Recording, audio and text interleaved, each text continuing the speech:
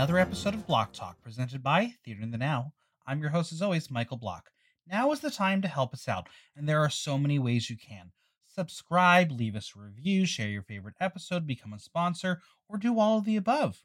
And as always, follow me on Instagram at Michael Block Talk, on Twitter at Block Talk NYC, and visit theaterinthenow.com for latest news, reviews, and interviews.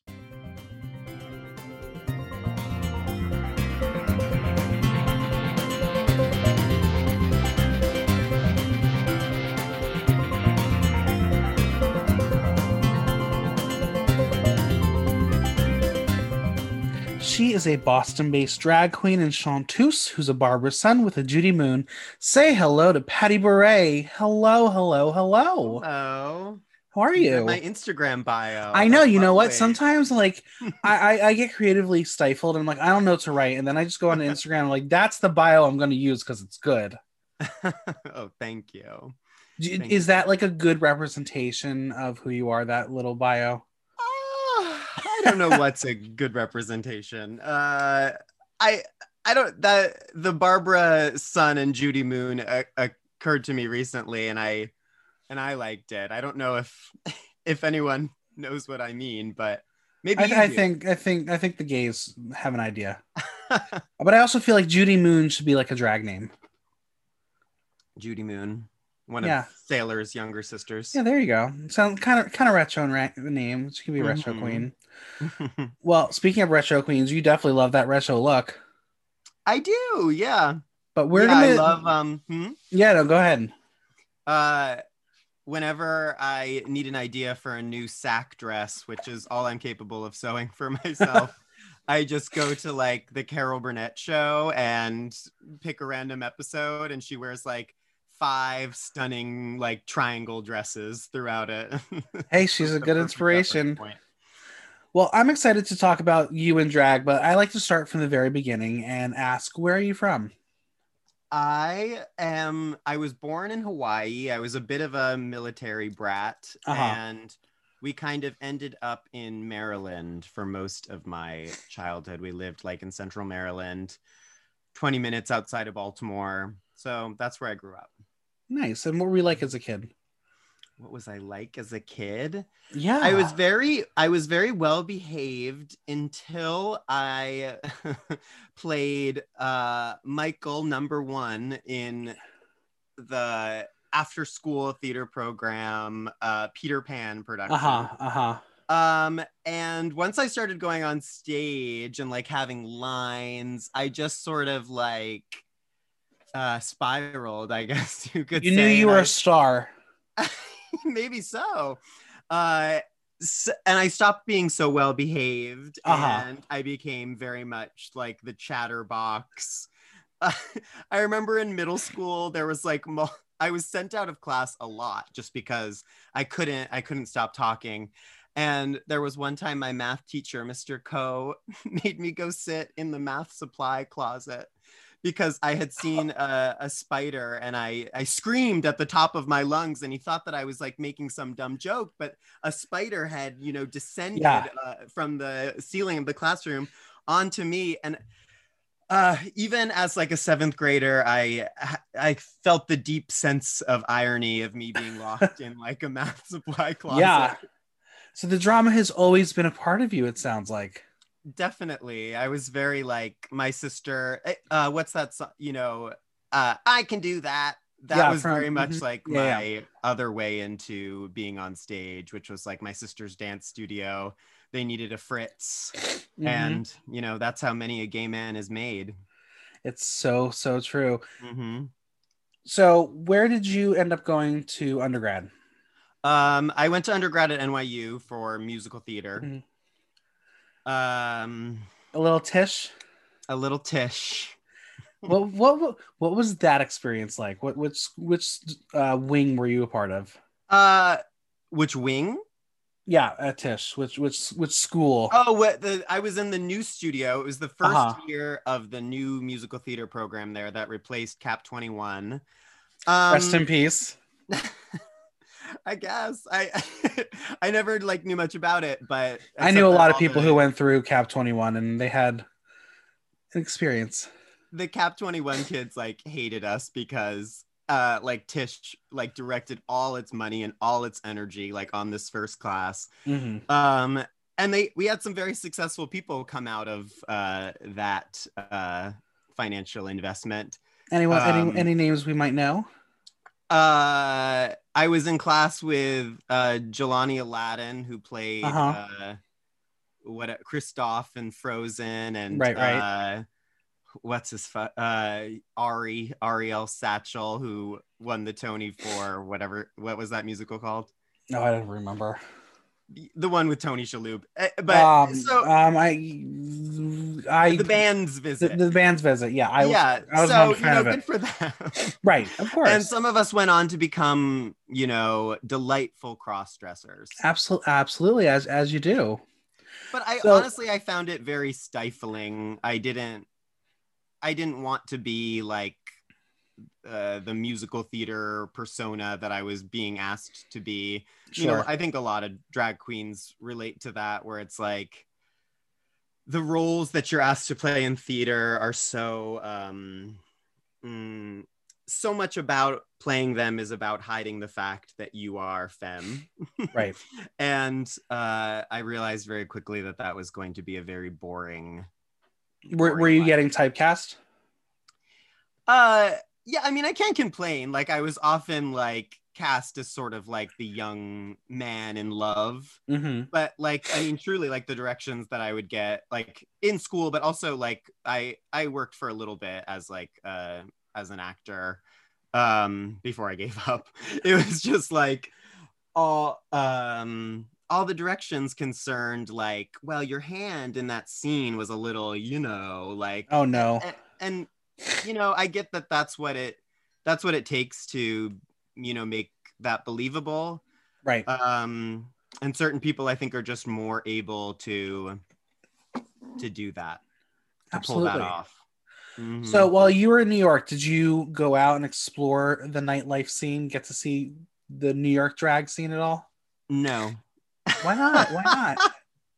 I know it's kind of like weird, but as a student, where would we go? I don't remember where we went. I was so drunk as a undergraduate student at NYU, and so self-centered that I wouldn't have noticed any drag queen that I would now probably love to see perform walking by me. I have one memory of a drag queen pouring a shot down my mouth, my gullet. Do you know where? We can try to figure out who it could have been. It was at G Lounge. Okay, G Lounge. So it's a while ago. Is that not, that doesn't exist? Oh, I mean, whatever. I don't care. I mean, there are a lot of venues that at this point don't exist because COVID. Of course. Yeah, a lot of stuff here has closed. Stuff that was maybe on its way out, but certainly accelerated. Machine. So drag. You didn't get the drag itch while you were in New York, but you moved to Boston for grad school. Mm-hmm. I moved to Boston for grad school because in New York, I had a very hard time putting myself out there with things. Everything's bigger and better and faster in New York, as you know, and I was just like intimidated to take risks. So I really benefited from making that grad school change. But I think it was less grad school and more just a different city. Sure. And I knew, I had it in my mind, like I was like, when I get to Boston, I'm gonna try drag. And it was like I lived here for 3 days before I went out looking like a mess to some club that was not appropriate for me to be in drag. Fair. See, you and I are the opposite. I went to school in Boston and I was like, 4 years, I'm done, peace out. And I came right to New York. Really? Where did you, what? I studied stage management at the Boston University. Mm-hmm. For sure. I mean, it's a great town to go to school, I imagine. It's very manageable. I mean, just from moving to New York as a student at 18, I was just like, from the first week, I was overwhelmed by it. In a way that surprised me as like a suburban gay who thought, that I was the Star is Born from Annie, you know, Right. not star to be. So you're in Boston 3 days. You're like, let's go to a club and drag. Did you have your name ready, or were you just playing around at that point? I had three With names three, ready okay. to go. But I had been planning. Sure. So I had some stuff. I had thrifted some stuff. I had bought some overpriced, unstyled wigs, which I sort of like stacked onto my head because I thought that's what that meant. And so I was either going to be Patty Bourré, Whoosie Whatsit, or Edie St. Patrick Bidet, which is if you know the poet Edna St. Vincent Millay. I don't know what that was my intellectual option. Highbrow option. Yes, exactly.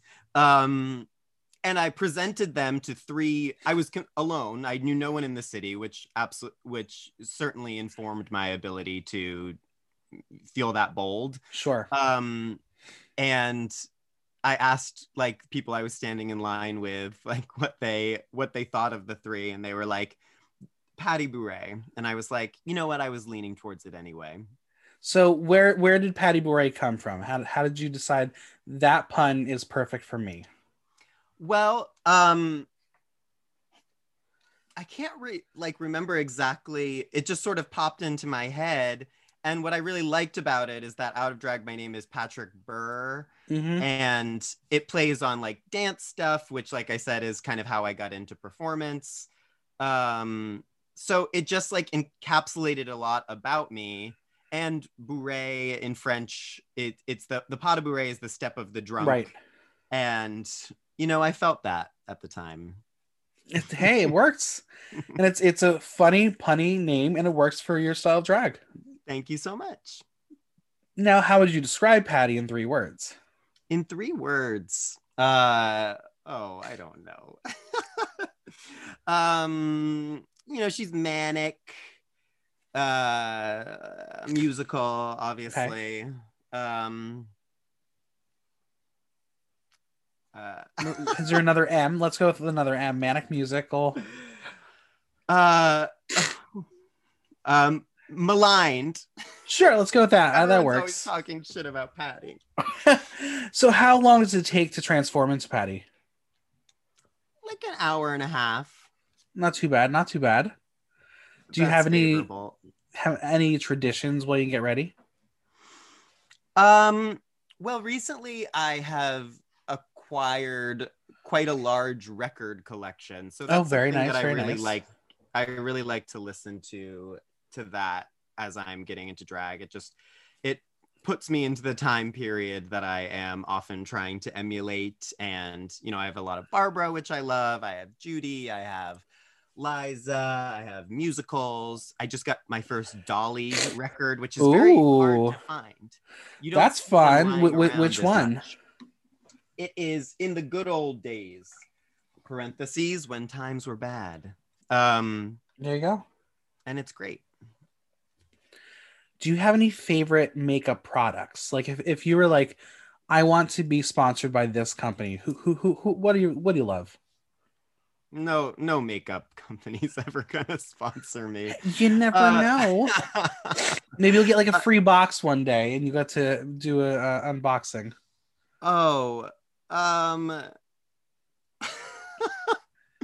I still have like elf blush, like I don't really get too fancy. I have a little lime crime palette that I love. Maybe that. All right.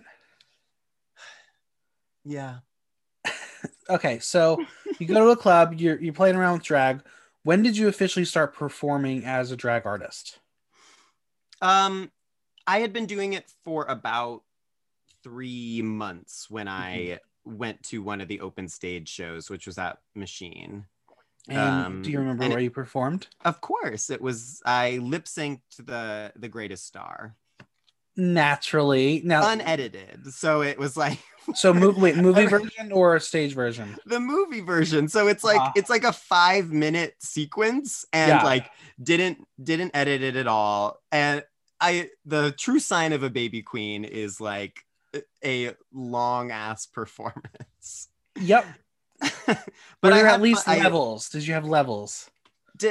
I use the levels. There's a stage, and there's a huge dance floor at Machine, which everyone stands around. So you have like all of this space, which if you are a queen who doesn't dance a lot, which despite my dance-based name, I'm not a queen who dances a lot. It's very difficult to fill that space. But you know, I acted it, and I ran up on stage. I falling all over the place. Like it was, I was very, very intoxicated, and I almost threw up. Oh no. It was right at the part where she's like, I'm the greatest star. Like, so I was just like having all this tension in my body, just like, do not throw up. Because if I had thrown up, that would have been the end. I never would have. Or it would have been the beginning that you would have been known as the puke queen. And then you could have been too many puke queens in Boston already. Okay. We'll learn about them soon, I'm sure. Who were some of the first people that helped you out in your drag journey?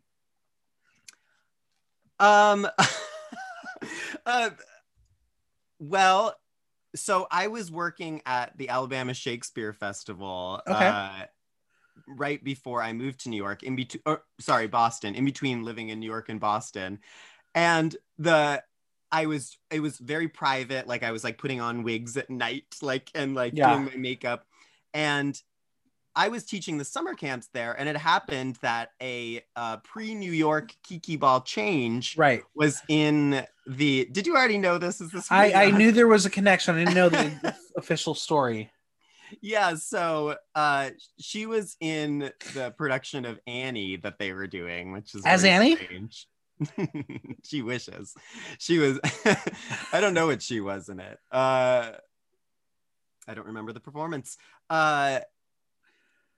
So she did my makeup one day, and it was really bad. Oh no! Photo summer, right? Yeah, but it was like really great to like connect with somebody else who is, you know, getting into drag. She was still very new. Yeah. Yeah, so that's the Kiki Ball change Patty Bourré Alabama story. Nice. Who else? And then I met people in Boston who helped a lot, who I'm still friends with. So nice. Who are some of your inspirations when it comes to drag? Definitely Barbara. For like the first year of drag, pretty much what I did was lip sync Barbra Streisand songs or cut different things into Barbra Streisand songs. It was like all Barbara based mixes naturally. And stuff. Judy, of course, I love Judy. I listen to Judy at Carnegie Hall. Like when I run, I listen to it when I do my makeup. So I'm just really inspired unapologetically because it's so, you know, cliche, but they're both just such amazing performers, stage presence. Yeah, because they're just very natural. They don't have to do much to get you captivated. And it's all about the storytelling and their vulnerability and their talent. And those are the performers in drag or otherwise that I resonate with most. How would you describe the Boston drag scene? I think it's great. It's very welcoming to new performers. It was very easy for me to start here, and it's small. So you meet everyone really quickly. Another aspect of that kind of the size of the scene is that there's a lot of diversity of style. Sure. And not a lot of places to go. So a Boston drag show includes everything. I feel like there aren't, you know, it's the spooky and the singing, you know, it's everything all kind of mashed together in one show. As opposed you come to New York, each area has a certain style of drag you're going to go see. Yeah, exactly. Like, yeah. Where are some of your favorite venues to perform when you were able to perform live? Well, Machine was kind of like a watering hole for us. That was fun to go there, especially on nights. There were some nights when like you would see almost everyone in the scene there, or like, so that was always really nice. Uh we had just started a show. Me and my friend Atlas and Marianne Lapoutaine had started a show called Live from the Clearance Rack at Bill's Bar, which was more of like a variety show cabaret. Mm-hmm. And I was really loving that venue. It had a nice stage. A lot of the venues in Boston don't have good like stage Sure. audience setup, so it was, I mean, I fell off that stage at our Oh last show. no.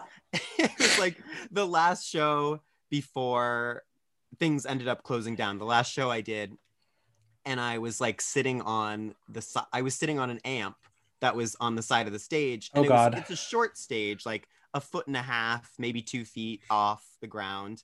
And my heel, the front of my heel, caught on like a piece of like a big splinter, on the stage. Uh-huh. So it's a great safe venue.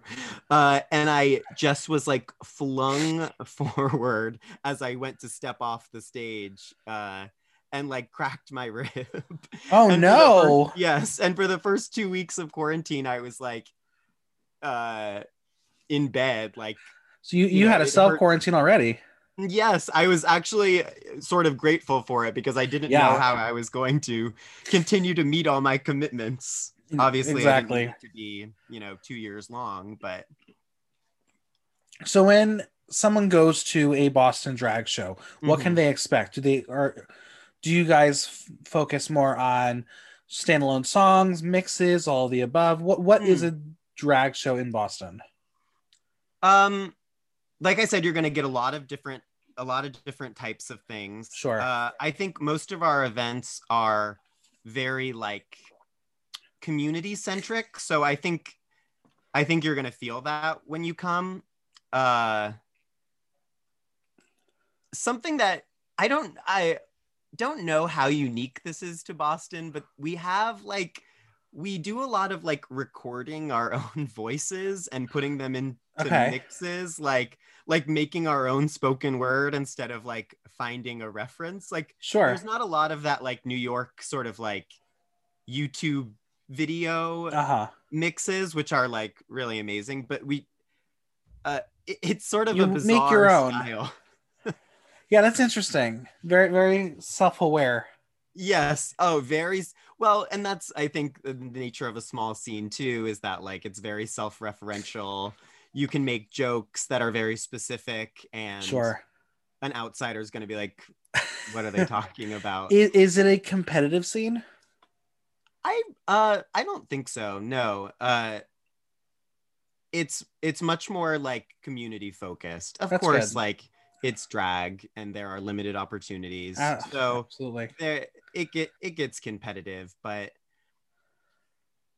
I wouldn't, that's not like a defining characteristic of the scene for me. Is it clicky at all, or is it like one big Boston family?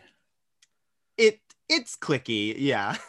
That's fair. Hey, it um happens everywhere. yeah, I to me it's kind of defined by a sort of like old guard that's been doing drag for 10 years or more, Sure. and there's sort of like the newer sort of like drag race baby boom. Sure. uh but there are so many events pre-quarantine especially where all those people were mixed up in one. Nice. So Yeah. digital drag took over 2020, and you've participated in a few events. How has that experience been for you? What are the positives, negatives of doing drag in a digital format? Yeah, I've submitted like a couple videos to like sort of like more traditional looking digital drag shows, where it's video after video, Right. performer after performer. I don't find that very fun or rewarding. especially if the video has to be specific to a theme that is not necessarily something that I am all that interested anyway. Sure. So I don't do a whole lot of that. What I love about digital drag is the kind of attention that you're getting from the audience, kind of focus attention is what I mean. Like, so you can do a lot more storytelling, which can be difficult in certain venues to have people follow a narrative with you, especially at like a noisy kind of like club gig. But so I love things with digital drag that are more long form. The thing that I'm most proud of from this time is the Baratica show that I did, which was a Chromatica parody drag show. It was a little bit of like a play. It was sort of about like my hatred of Lady Gaga sort of melting away into an appreciation of, you know, that she's like dumb and fun. And it's easier to like her than to hate her. And so I really enjoyed doing that, and it allowed me to kind of show a lot of different aspects of what I can do and aspects of myself, all in one show. So let's dissect this show a little bit further. When did you decide, okay, I hate Lady Gaga? I was like literally my what? No, because like I've not heard many people say they hate Lady Gaga. It's more like for fun, you know. Gotcha, like okay. I don't find myself at home seething, but sure. As an 18-year-old, like when Born This Way first came out, I wrote a paper for school about how like we're not born this way, like like she thinks like she's like a gay icon, but like I get to decide if she's a gay icon.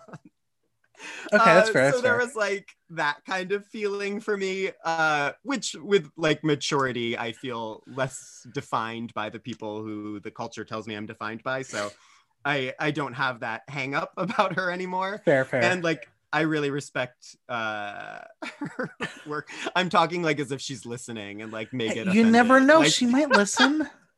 But yeah, so it's I think this is really interesting because you've taken someone that you don't necessarily love and create an entire show around it. Yeah, it was really fun too. I don't do a lot of parodies of like contemporary pop songs, so it was fun to write in that style and parody that style as well. Right. And like that album resonated with me so much because of like, or what got me so excited about it was the kind of like bullshit self-reflection that is one of my like favorite things to laugh at about Gaga is like she's always just like going through something. Like Joanne, like with Joanne, like I thought I could save my father, but Chromatica is really about how I realized I couldn't save my father and the only person I needed to save was myself. And it's like so fake to me, but that's fair. That's kind of what makes it like great. I don't know. So okay, now Barbara, Judy, Gaga, do you have a favorite? A Star Is Born? Judy. Okay. All right. For all my Barbara stanship, I think that her Star Is Born is an awful movie. I think the Gaga one is better. I would agree. I agree. So you take Chromatica, you put your own stamp on it. What was the reception by the audience? I think people really, really liked it. I think it was sort of an unexpected model of digital drag show. Like, sure, I was very nervous when it started playing because the first 3 or 4 numbers were just me. And I think I already part of my persona is that I'm kind of self-involved and a bit of a diva. The character of Patty Bure, of course, I would never be those sorts of things. So I was very nervous that the perception was going to be like that I'm full of myself, and so I did a show where no one else was in it. But I think once once it got going and people understood like what I was kind of trying to do, they were very on board. Yeah, I think that's the charm of it, is like Chromatica, Baratica, it works. It's funny. And even the marketing of it, I think it made its rounds and people were like, okay, what is this? I'm intrigued. Yeah. You gotta kind of like, if you're gonna do something different, just commit to it, and absolutely, people will get on board. Absolutely. I mean, with that, you've also shared so many other brilliant videos on Instagram, including your Dragula parody. It's brought a lot of smiles to viewers. Why was it important for you to create these videos in the time of COVID? So the Dragula parody is the first time I ever sang in drag. It was actually like a year and a half ago when Violencia had just gotten announced as a right. Dragula cast member. And so that one was fun to make because I like that parody, and I wanted to, and it's something that I've performed that has really resonated with people. And during COVID, I do see us drag performers as, the sort of clowns that can bring a smile to people's faces during a lot of stress. That's kind of always how I've seen my role as a person. So now more than ever. Absolutely. Etc. We're going to play a game. It's called This or That. I'm going to give you two options. You're going to tell me which one you prefer. All right. Hot or cold? Cold. Modern or vintage? Vintage. Text or call? Call. Vanilla or kinky? Kinky. Boots or heels? Boots. Broadway or West End? Broadway. Sing or dance? Sing. Candor and Ebb or Pasek and Paul?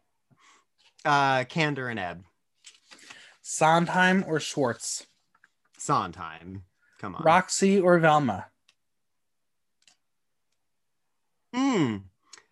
That's the hardest one you've asked. Am I a Roxy or am I a Velma? Roxy. Kristen Chenoweth or Idina Menzel? Idina. Patti LuPone or Bernadette Peters?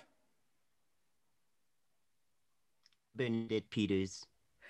Beantown or the Big Apple? New York. Sorry. There you go. That was This or That. I love to learn about everyone's signature number. If I were to go to a Patty Bure show, what is the signature number that I am going to see and that the audience is going to beg for? Beg for? Well, I guess I would say I usually still open a set with Greatest Star. That's more geared towards like a straight audience, I would say. And the Dragula parody, if it were like a sort of like audience with high like drag knowledge, I would do that for sure. Do the Boston audiences have an appreciation for Broadway and show tunes? Because obviously the New York audience is like, it's a thing that happens. It's so, on the one hand, I feel like I don't have to dig as deep for my references as I might have to do if I were performing in New York. Like, Greatest Star is, for a drag queen, not exactly a deep cut. Like, not at all. So it's nice to be able to do those sorts of numbers and not feel like I'm in anybody else's territory than my own. When Don't Rain on My Parade is a novelty number as a theater queen, that's like kind of lucky. On the other hand, I think have to sort of work to contextualize it in a way that a less theater loving audience can appreciate. And of course, there are plenty of theater gays in Boston. Are there other theater queens? Well, there's Raquel Surprise. I would say Raquel and I are two of the only ones that I would think would really like take that label and be like, yes, absolutely. So if like Defying Gravity comes on, you have Glinda somewhere. Yeah. That's fair. What is your inspiration when you decide numbers you're going to perform? Is it a mood? Is it for the audience? How do you go about picking your repertoire? I feel like it's stress. Like sometimes if I'm like, oh, I have a show in 4 weeks, like that needs something specific, I'm like, I don't know. 2 days before, I'm like, I know exactly what it is, but it's going to take a week of work to put together. So then I'm like scrambling to get it worked out. But I think that's kind of like the energy of drag that makes it great. Do you like performing top 40? No. No. I'm really a person who like, people are like, do you know the song blah? And I'm like, no. And they're like, oh, come on. Yes, you do. You've heard it. You just don't know it. And then they put it on and I'm like, I really don't know it. I hear that. There are moments as a drag queen where that is not a great quality. But hey, listen, if you know your niche, you go for it and you stay with it. What song from 2020 are you, if you were asked to do, are you least prepared, least excited to perform, that you know audiences are going to beg for? What would I be least prepared to perform? Yeah, like what do you not want to hear? What do you not want to? Any of those Taylor Swift I would be at a complete loss. I hope no one requests those Taylor Swift songs from those 2 albums because they're so boring. It's not drag music. Yeah, I don't. But like, I know that there have been a lot of albums from the last year. Yeah. Really, the only one that I know is Chromatica. So if that Ariana album is coming on, if that Dua Lipa album is coming on, I wouldn't know what you run away. I wouldn't know. And I would have nothing to I don't have any, there's no talent that I have that I can do that's fair, in like unplanned lip sync moment like that. That's fair. We're going to play the Cameo game show. If you're not familiar with the website Cameo, you can book a celebrity to record a message for you or a loved one for a small price. But each celebrity has a different cost. In this game, you have to guess who costs more. Okay. And these are all theater people. Oh. So hopefully you know most of them. All of them will see. All right. This one's loose theater, but they both performed on Broadway. Who costs more, Justin Guarini or Constantine Morales? Justin Guarini. Yep, Justin Guarini is 100. Constantine is 50. And that's high for Constantine. I agree. Next up is Adam Pascal or Anthony Rapp. Oh, Adam Pascal costs more. They're actually both $50. The same as Constantine. I feel like they could get 75. I think so. Maybe, who knows? Next up is Kevin Chamberlain or Donna Lynn Chaplin. I don't know them. Kevin Chamberlain was in The Addams Family. He was Horton in Seussical. He's been on some TV shows. Donna Lynn Chaplin was Pirelli in the revival of Sweeney Todd. Crazy Ex-Girlfriend, she's on that show. Oh, then him. Yeah, no. Kevin Chamberlain is 139. Donna Lynn Chaplin was 75. Why are they so expensive? Because they've appeared on TV. Yeah, well, maybe it's like there's probably a certain like algebra to. No, there's none. They pick their own prices. All right, next up is Lorna Luft or Cheryl Lee Ralph. It must be Lorna. Lorna is 125, Cheryl Lee Ralph is 100. Not me. Now I'm like, should I get a cameo from Lorna Luft? I don't know. I would. Okay, next up is Kate Rockwell or Taylor Latterman. I've only heard of the second one. I'm gonna say Taylor Louderman. She is 55. Kate Rockwell is 65. Is that fair? I mean, they're both Mean Girls, but I think Oh. Kate Rockwell's been around a little for more. All right, next up, Andrea McArdle or Tova Feldshuh. Andrea McArdle. Yep, $100. Tova Feldshuh is only 50. Next up is Laura Osnes or Nikki M. James. Laura Osnes. Yep, $89. Nikki M. James is 40. Next up, we have the battle of the hairsprays. Nikki Blonsky or Marissa Jarrett Winokur. I don't think Nikki Blonsky is charging very much. So that is a name that I only saw as a child and I never said out loud. Marissa Jarrett Winokur. Yes, she costs more. She is $50. Nikki Blonsky is 40. As it should be. Next, we have Carrie Butler or Laura Bell Bundy. I think Laura Bell Bundy costs more. That's correct. $100. Carrie Butler is 79. Next, we have Leah Delaria or Jackie Hoffman. Leah Delaria. Yep, Leah is 100. Jackie Hoffman is 30. Paige Davis or Leslie Kritzer.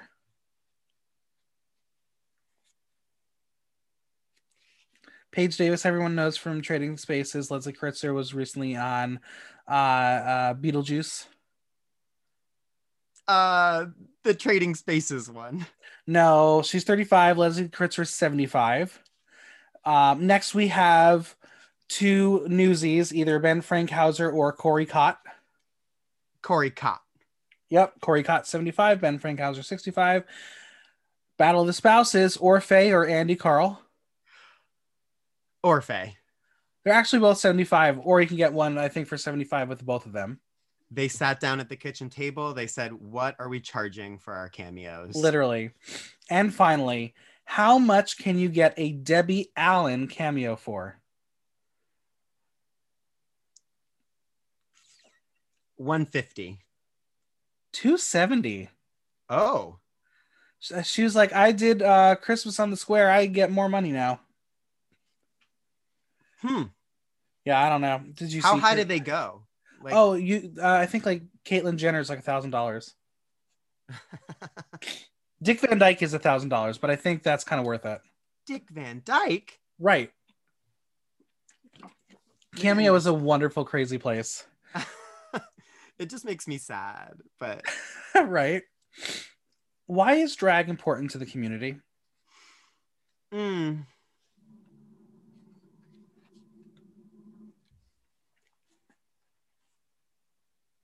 I think that drag performers are still sort of like talisman for people in the community.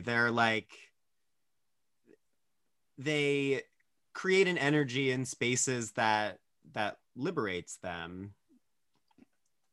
Nice. I like that. How important is social media in the drag scene today, and should it affect drag the way it does? Yeah, I mean, it's obviously very, very important. I think that it's a mistake to judge the value of a drag performer too much by their following. I say this as, someone with a modest Boston-based following. Right. Because I think it has very little to do with what they can do in the room live. I think it gives you a good sense of what they can do like in a digital drag platform. Sure. But I mean, the skill that I value in myself most and in other performers most is what can they do in front of an audience in real time. And I don't think it has much to do with that. That's fair. So you have done a couple theater drag hybrid shows based like with the Married with Children show. How else can theater and drag be married into a singular platform? Yeah, it's something that I think about a lot, something that I would like to do more of. I certainly think like drag cabaret has a lot of like theatrical sort of influence. That's a medium I really like. I think that drag can be anywhere that theater is. So whether it's theater for young audience, is an interesting place for drag, I think. Yeah. So when the world opens up again, do you have like a dream project that you're ready to put live on stage? What do you want to create next? Well, I would love to do the Baratica Ball. Okay. Okay. I would love to create a live version of that show. Yeah, I have some like more like drag plays that I have been working on that I think kind of need a live venue. So I'm sitting on some ideas like that. That's cool. Yeah. That is it something? Well, is it something that you want to like just keep in Boston, or do you want to like tour the country with drag theater? I would love to expand my audience. I'm finishing up grad school at the end of this semester. So congratulations. Thank you. Well, I have to do the work first, unfortunately. So I kind of need to follow where the best work is for me. So I kind of don't know where I will be by the end of this year. Would you like to stay in Boston with the roots you've already established, or are you ready to find a new home? Yeah, it's hard. Like I would be happy to stay here if I found the right kind of job. Sure.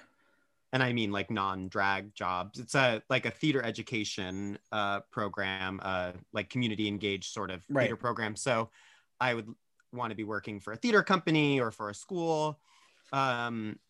So that's kind of takes the priority in some ways. So absolutely, it would depend on that. Is there a theatrical dream role that you want to perform in drag? So many. There's so many. I have my funny girl fantasy, but it's not something that I would legitimately cast myself as. I'm just, it's a dream. Not Jewish. Yeah. So I don't think it would be right. Mrs. Lovett, of course, is like, I feel like on everybody's drag list. I love Gypsy. So, I have like multiple Roses Turn mixes. Hey, I feel like you have a show in brewing right here. Yeah. So I'm Dolly. Hello Dolly is like one of my favorite things. So I would love to do that. Those are some iconic roles. I don't know. I feel like you have like a diva show right there. They're all like for a 40-year-old or 50-year-old woman, which is kind of the brand, Exactly. Well, we are about to enter tea time, where you are going to spill some tea on some of your favorite sisters, friends, people you shared a poster with, people you shared a photo with, people you may have interacted once. We're going to find out some tea on them. Are you ready to spill? Yeah, I'm sure you're going to love everybody, so we'll see. All right. Well, you mentioned her already. We're going to kick off. Do you have any tea on Miss Kiki Ball-Change? No, I don't have any tea. I think she's great. I admire her so much aesthetically. I admire what she does politically. I admire her performances. So there you go. That's tea. Next up, Poison Envy. Oh, she's a weirdo. When we did Married with Children together, we've done various shows together. She's always doing something bizarre, which I love. So Absolutely. And she moved and I didn't even know it. Yeah, so that's to Jersey. quarantine. Yeah. Next up is Atlas. Atlas is Wigs by Atlas.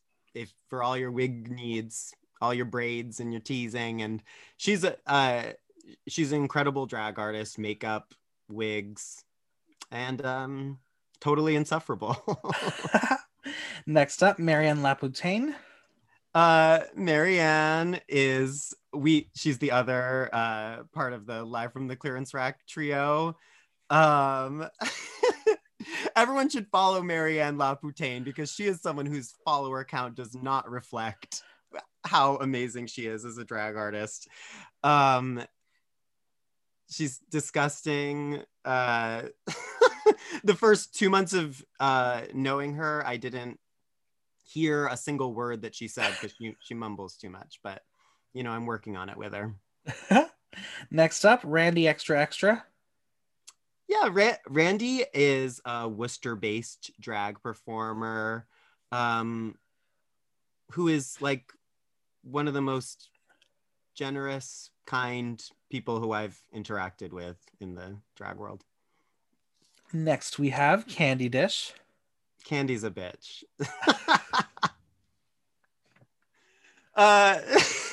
No, she is someone who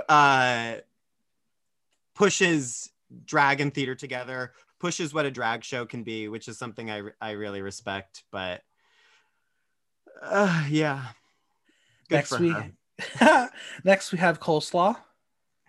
Coleslaw is another Boston-based drag queen who is like incredibly visionary with what drag can be. Their show Time Warp, which is one of the shows on the Serve Network, which is like a Boston-based digital drag channel on Twitch. The Serve Network is the show Time Warp is so cool. She is so respectful of the performers that she hires to do her shows and makes sure that they are introduced and framed in a way that makes them look amazing and helps the audience understand the performance. I love working with her, and I love awesome the show she makes. Yeah. Next up, we have Neon Calypso. Neon is another host over at the Serve Network, and she's incredible. She's an amazing performer. Performer. I'm waiting for Neon Calypso to get the call for the drag race, but I don't know what they're waiting for. Truly. I don't know what they're waiting for. A lip sync assassin she would be. Absolutely. Next up, Violencia. Violencia is another host at the Serve Network. Like the most famous drag queen in Boston right now. One of the first people who I saw when I started going out, like many Boston drag performers would say that. Because she was everywhere hosting shows. She offers a lot of open stages before the pandemic happened, which makes the scene very accessible to new performers, and that's great. Would you jump out of a plane? I would.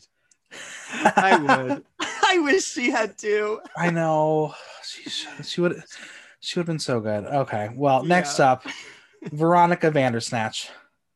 Oh, another theater queen based in Boston.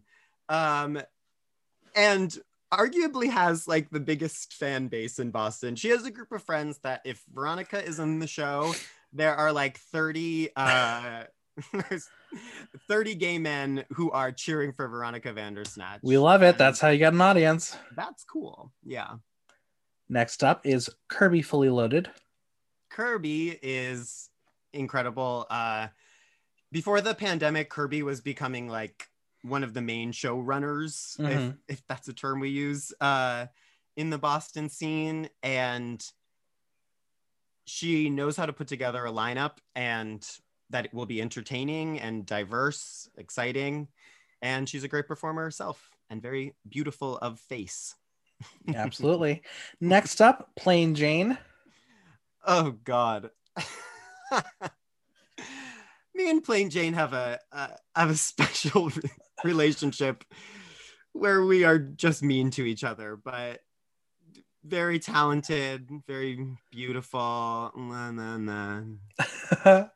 Next is Georgia Flew. Georgia is my roommate along with Missy Steak. That's it? That's all the tea ready to spill?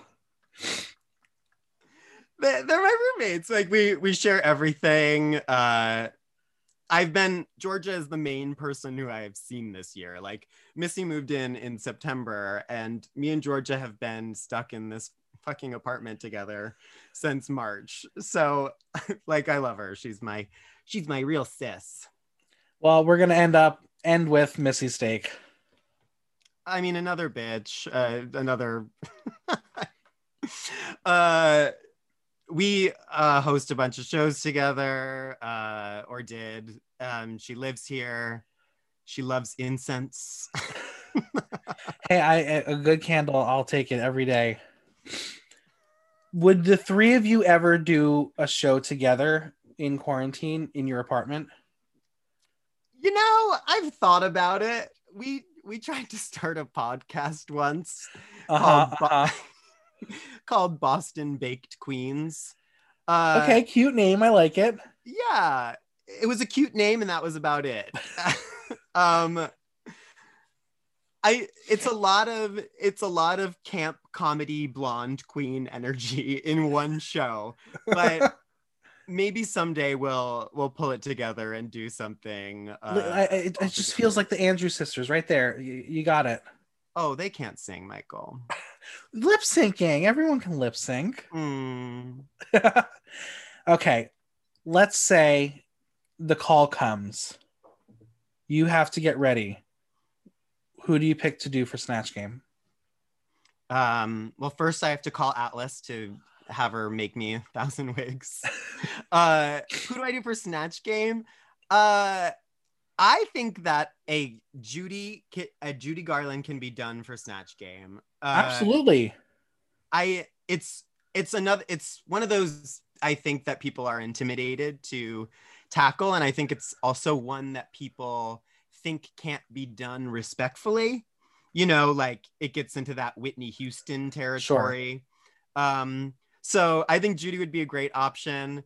In my second and third choice, I think would be I would love to do Lea Michele. Oh boy. And I would love to do Leah Remini. See, I feel like that one has so much material already there. Oh yes. After I watched the Scientology, like I binged like the 2 seasons of the Scientology show, I could do The Voice, but that was like a year ago. So I, if I got the call, I would need to refresh. Absolutely. Start getting ready. Do you have aspirations for the Drag Race? I think that anyone who says otherwise is lying or doesn't feel ready to say that out loud. Of course, like it's too big of an opportunity. The platforms go from nothing to huge celebrities. So right. It's a risk worth taking. It's worth auditioning for. Absolutely. And I think I would be good at the challenges. Yeah, and I think you'd be fun during confessionals too. I would be bad at the lip syncs though. I would not be the lip sync. This first episode is like my worst drag nightmare. Yeah. Did you know any of those songs? Would you be able to pass with any of them? I haven't watched it yet, but I pretty much know. Not really. I mean, I could go like, when I grow up, I want to be famous. I want to be in movie. Like I could hit those sort of tags, but other than that, I would be dancing around, which like I don't. I could kind of maybe turn out the sort of like the Jackie Cox, like it's a pop song, but my eyes are crazy. Like I might try that tactic, but I think I would be fucked. I would be in the pork chop loading dock room, whatever it is. Okay, so you've fallen down a rabbit hole on YouTube. What are you watching? The View from like 2003. Okay. Interviews with like old Hollywood movie stars. Do you have a favorite View panelist of all time? I mean, I like the Elizabeth Hasselbeck and Rosie O'Donnell moment. I watch it like every once in a while because I think it is like, if I were creating a time capsule, like there is so much in that like 5 minutes of TV that is that represents like what the culture is right now too, like not just then, like there, it's just like this like transcendent moment for me in the culture. Yeah, it was definitely one of the most memorable moments of the View history. I mean, I'm a fan of the View. I've always loved Nicole Wallace. I think she should have been there longer. I don't know why they got rid of her. But like, I don't know if you saw the picture from yesterday where they're interviewing Raphael Warnock, and literally they're all smiling except for Meghan McCain, who's got the stank face on. You're like, bitch, look at the room, read the room. I do, like, I have some like sympathy for all of them because it's so, I can't imagine being on TV every day live talking about current events like right now. Like there's no way you don't step in it every day, which this is not an apology for Meghan McCain's politics or whatever, but that is a hard gig. And especially when they're producers that even on a show like that are trying to like stir up drama like it's a Real Housewives show. There's just no dignity in that. Nope. But once there's a headline and it gets shared on Twitter, that's all they're looking for. Another season. You know who has a great cameo advertisement? Raven-Symoné. I almost bought one. It was What would you have her say to you? What would you have her say to you? What do you want her to say? I don't know. I don't know. What do you have anybody say? Well, like, I mean, I got my friend for when he got tenure for school, I got Devin Green to congratulate him on getting tenure, and she did her whole welcome to my home shtick. Oh. So you get them to say whatever you want. I want like Raven-Symoné to just like tell me to believe in myself, you know? But start with she has a vision, and then that's her vision. Oh yeah. She had a vision, and I'm doing an amazing Leah Remini voice. There you go. Snatch Game, the season 16 edition. What is one personal fact about yourself that your fans wouldn't know?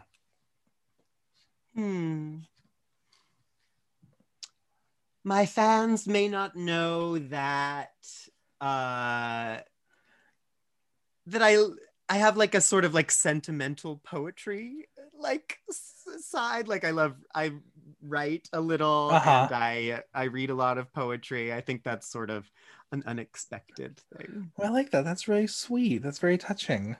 Thank you. We're going to do the Pop 5 Rapid Fire. I'm going to give you 5 pop culture news headline stories, and you're going to give me word, phrase, story, whatever you want to talk about for each. They're easy. Don't worry. They're good. They're good. Oh, God. All right. Number 1. Grammys postponed until March 14th due to COVID concerns. Good. Fuck award shows. They're boring. There you go. Well, but would you host one? If you got to call it a host one. Oh, yeah, of course. If the Grammys would like me to host, I'd be happy to, provide that.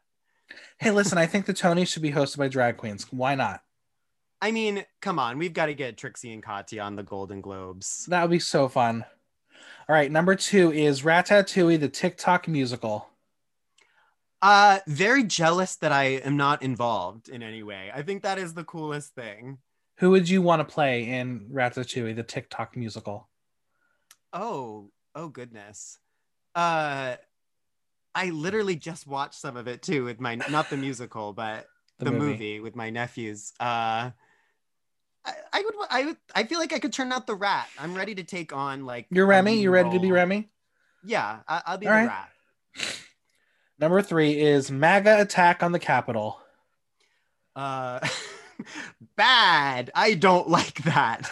Yeah, I was recording a podcast yesterday, and I told my guests, like, I'm keeping my TV on just to look at it. And there was one point where I just looked, and she's like, what happened? I was like, someone just got carted out of that building. And it was just a wild fucking day. And I stayed up until like 3:30 to watch the official certification because I'm crazy like that. But no, I was up late last night too because it was just so scary, and it just felt like anything could happen as the proceedings continued. Like, and that's what was like. It was one of those things where you want to be in the room where it happened and watch to see if what was going to happen, hoping that nothing would. Right. Yeah. It's very troubling, but is. not all that unexpected, Nope. like there were warning signs. All right. Since Rosie O'Donnell and Elizabeth Hasselbeck were arguing on The View, there have been warning signs. It's true. All right. Number 4 is Bridgerton. Excuse me? Bridgerton. Oh, no. In what way am I ignorant? Oh no. It is the new Netflix show produced by Shonda Rhimes. The period piece. God. I thought you were going to be like Bridgerton, like it's the scientist that invented the COVID vaccine, you idiot. No. I mean, Shonda Rhimes could invent the COVID vaccine, and we probably all would believe it. I have not watched Bridgerton. Are you a period piece person? In the right moment. I haven't been able to get through the last couple seasons of The Crown, to be honest. It's just heavy, Yeah. Well, this is pure fucking soap opera. This is like sexy, dirty soap opera set in a period. Yeah, that's not my thing, I don't think. That's fair. Well, number 5, the last one I have for you is The Prom. I didn't watch it. It was fine. It was cute. I never got to see the musical. I know a lot of people were like obsessed with the musical. I was like, I missed it. Sorry. What have I been like? I'm like, what have I been watching? Like, I've literally been watching. Yeah, what have you been watching? I've been watching America's Next Top Model. Like, like the old seasons. In the past. What? Like the old seasons of the show. Yes, like the old seasons. Yeah. So if you want to talk about, what Tyra was doing in 2004, I'm ready to dish. All right. Well, I have a fan corner question for you. Fan?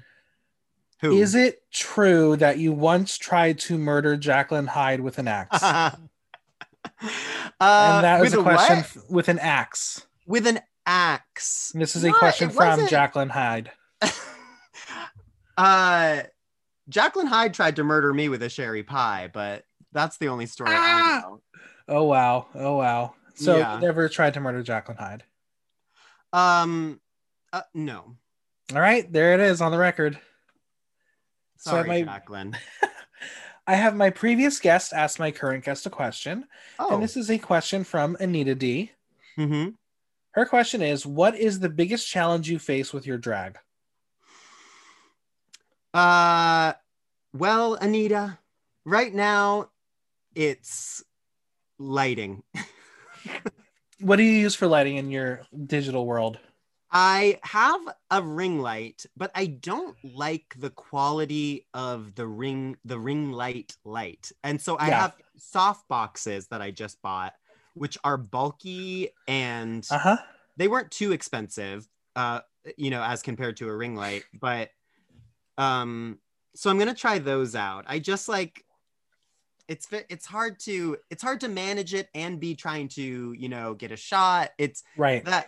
It's a juggling, also making money. That's the other. That's fair. Well, now it's your turn to ask my next guest a question. Oh, who is it? You don't get to know. You don't get to know. So that you don't get to know. So it's open-ended. You can ask anything. Oh. I would like to know what their concept would be for a one-person show. Okay, like a cabaret. Yeah, or like if they got that drag race challenge, make a one-person, like gotcha. How would you approach that? Nice, I like that question. We here want to expand the Block Talk community. Who do you want to hear on a future episode of Block Talk? I think that you would like to talk to Plain Jane. Okay, all right. I'll hit her up. That sounds like fun. Maybe she'll have real tea on you. She gives good confessional, I bet. Well, where can we find you on social media and Venmo? Everything is Patty Bouret, not the one who lives in Oklahoma who stole my name, but Patty Bouret, PattyBourree on Venmo, Cash App, but more importantly on Instagram, and for the real tea on Twitter. There we go. Well, it was such a pleasure chatting with you. I'm glad that we finally made it happen. Yeah, this was a blast. The biggest thanks to Patty for coming on. Subscribe on Apple Podcasts, Google Play, Spotify, SoundCloud, or Stitcher, and leave us a review while you're there. If you have any questions or comments, drop me a line at theaterthenow.com via our question link. Like, listen, love. Until next time, I'm Michael Block, and that was Block Talk.